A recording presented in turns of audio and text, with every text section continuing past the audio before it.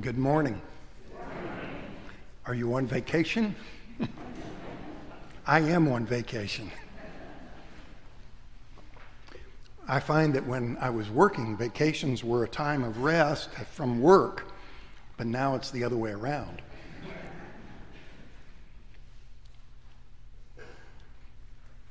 Every culture and language has its idiosyncrasies.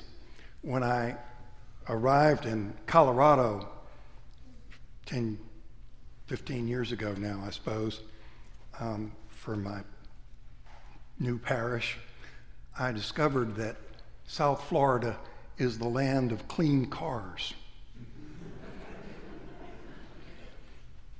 We came through a snowstorm. My car was all covered with snow and ice and grit, and I mentioned to somebody that I hadn't been able to find a car wash.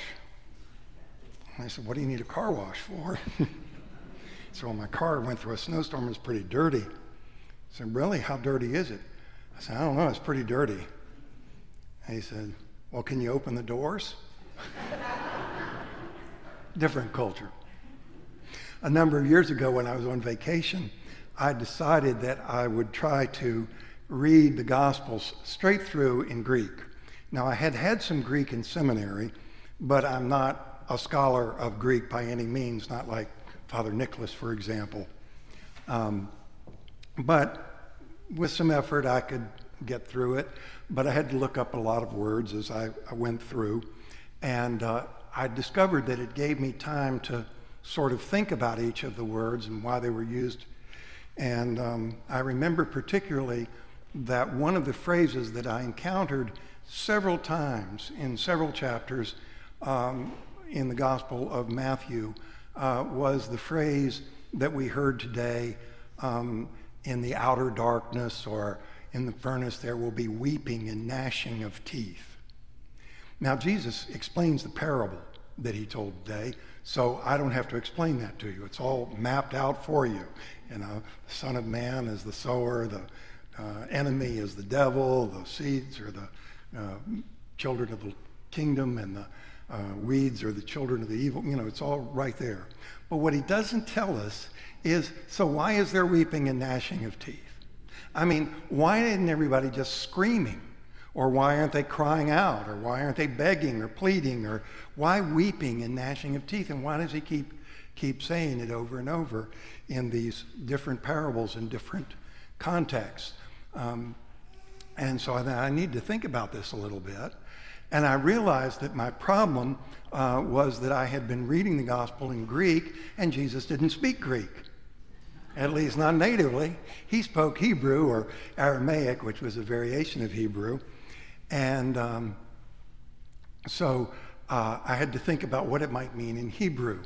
And I decided that one of the distinctive features about Hebrew, is a language and cultural thing again, is that we take for granted the number of borrowed words and the richness of our English vocabulary.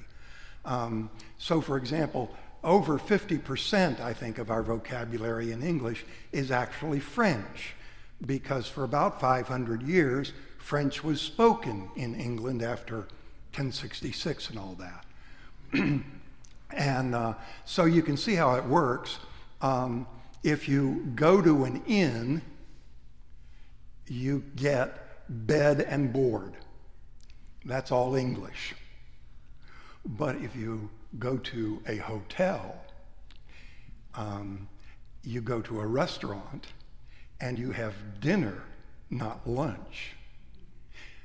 Shepherds keep sheep. That's all English. But if you dine on mutton, which is French. English keep cows.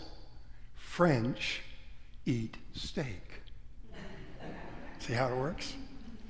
So one of the characteristics of Hebrew is that because it's not enriched with all of these other words which give us the ability to create sort of class meanings and inner distinctions and all of that sort of thing, The only way to talk, for example, about inward feelings or emotions, which is actually a Latin and presumes a lot of Stoic psychology, which the Hebrews didn't know anything about. The way you could talk about emotions in Hebrew, because they had the emotions, they just didn't know how to talk about them like we do, was by their outward and visible manifestations. So, for example, when you get angry at somebody, your nostrils flare. The word for anger has to do with your nose, your nostrils going out. When you get sad, your countenance falls. If you are happy, or rather, if you want somebody to be happy with you, you want to find favor in their eyes. You want their eyes to light up when they look at you. That's the word for grace. So what is weeping and gnashing of teeth? Clearly, weeping has to do with this deep, deep sadness. It's not crying out. It's not. It's not wailing. It's a deep, deep sadness that's brought about by loss or long suffering, pain, isn't it? When we just have no words, we just have to weep. But what about gnashing of teeth? Well, I know that one too. Oh, just wait till I get them. See, C.S. Lewis says there's two kinds of people who suffer injustice. One kind vows, I will never do that to anybody else if I have power. And the other one says, oh, just wait till I get my chance. So Jesus is trying to tell us that in life, most of our experiences of God's good creation and the bounty of it's like you notice the flag of Ukraine. Do you know what it is? You know, that yellow across the bottom and the blue across the top. Kansas could have the same flag, couldn't it? I mean, really, it's the wheat fields. Ukraine was the breadbasket of Europe, so it's the gold wheat and the blue sky above. But from time to time, all of us have in our life the experience of loss, of hurt, of pain, of suffering, and when we feel just sad and lonely and lost and have no words but to weep. Or we have those experiences when we know this is not right, this is not fair, this is unjust. And then sometimes what we want to do is get back, what's the word? Don't get mad, get even. We want vengeance and retribution. We want payback. We want to gnash our teeth until we can get what we want. Well, Jesus says, if you nurse that, if you live in that, that's hell. It will separate you from everybody around you. It will isolate you.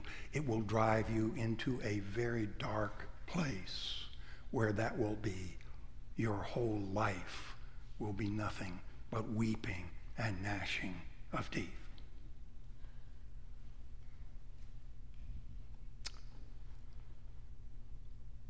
How then should we live?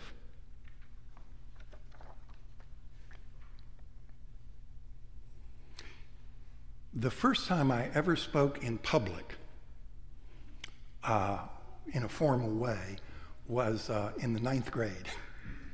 I entered a speech contest that was sponsored by Optimus International.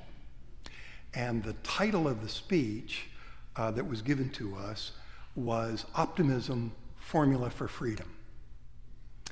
And I remember I defined optimism out of the dictionary as the belief that good will triumph over evil. I remember that I quoted Franklin Roosevelt saying, the only thing we have to fear is fear itself. I also said that we have to remember, however, that it is good that will prevail, not simply America. I didn't win the contest.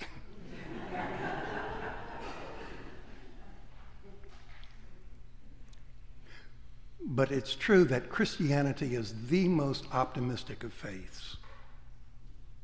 We believe that the dead are raised and that in the end, all things will work together for good for those who love God. But we're not naive. We're not blind. Our faith is not fantasy. We know that Jesus was raised from the dead.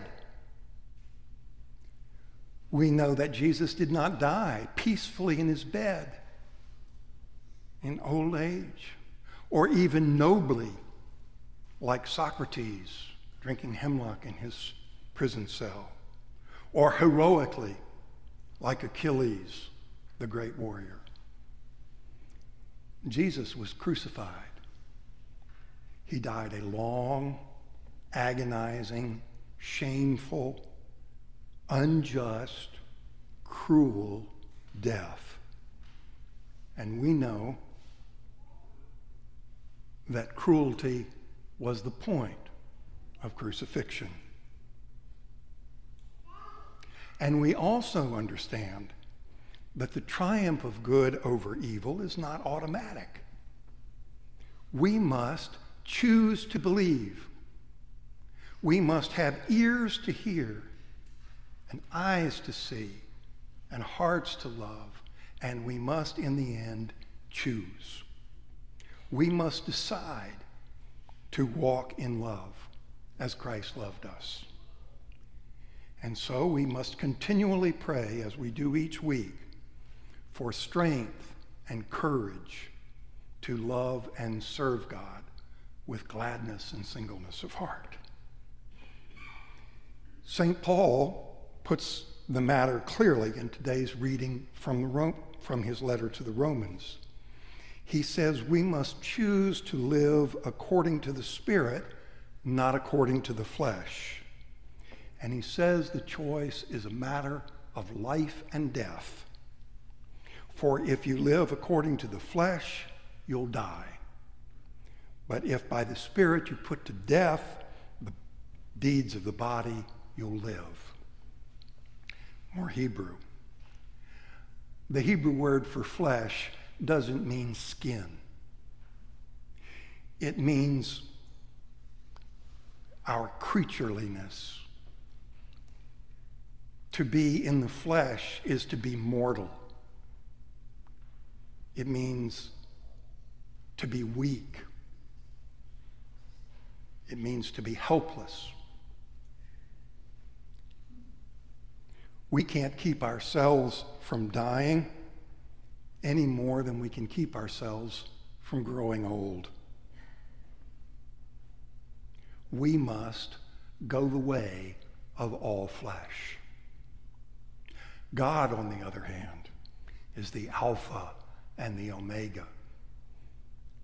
Though we blossom and flourish like leaves on a tree, God is eternal and not changes thee.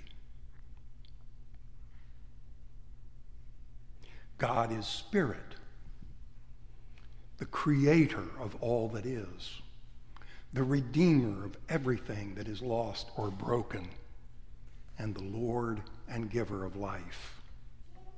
God cannot die. God lives.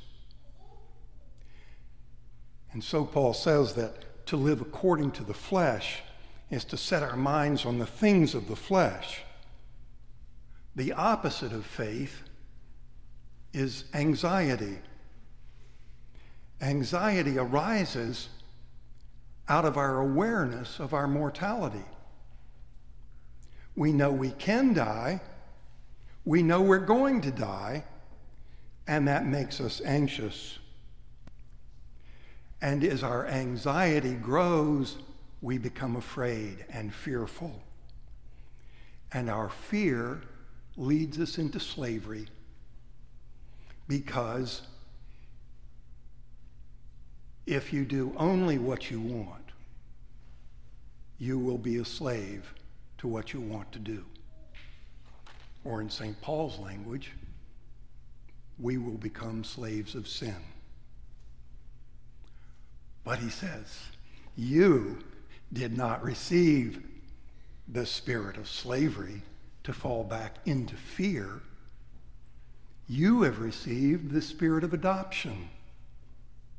For there are varieties of spirits too. But it is the Holy Spirit that has poured the love of God into our hearts. And when we pray, Our Father, Paul says that that is that very Spirit that raised Jesus from the dead that bears witness with our spirit that we are God's children. And if we're his children, then we're also his heirs. And if we're heirs of God, we're fellow heirs with Christ. If, in fact, we suffer with him. Or as Bob Dylan says, for those who think death's honesty won't fall upon them naturally, life sometimes must get lonely. But we are made for communion and community with God and with one another.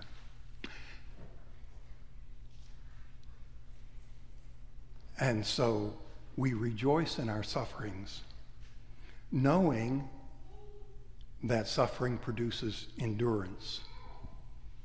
And endurance produces character. And character produces hope. And hope doesn't disappoint us because God's love has been poured into our hearts through the Holy Spirit. For in the end, the resurrection of Jesus is not just something that happened to Jesus, but something that happened for us and for our salvation. It's the revelation that God will, in the end, in the harvest, reverse the second law of thermodynamics, that all things wind down to death.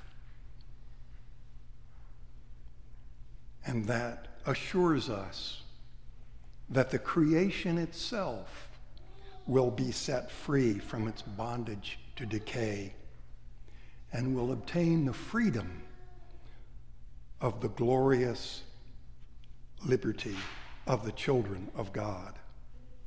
And so, with St. Paul, and I hope with you, I consider that the sufferings of this present time aren't worth comparing with the glory that is to be revealed to us. Amen.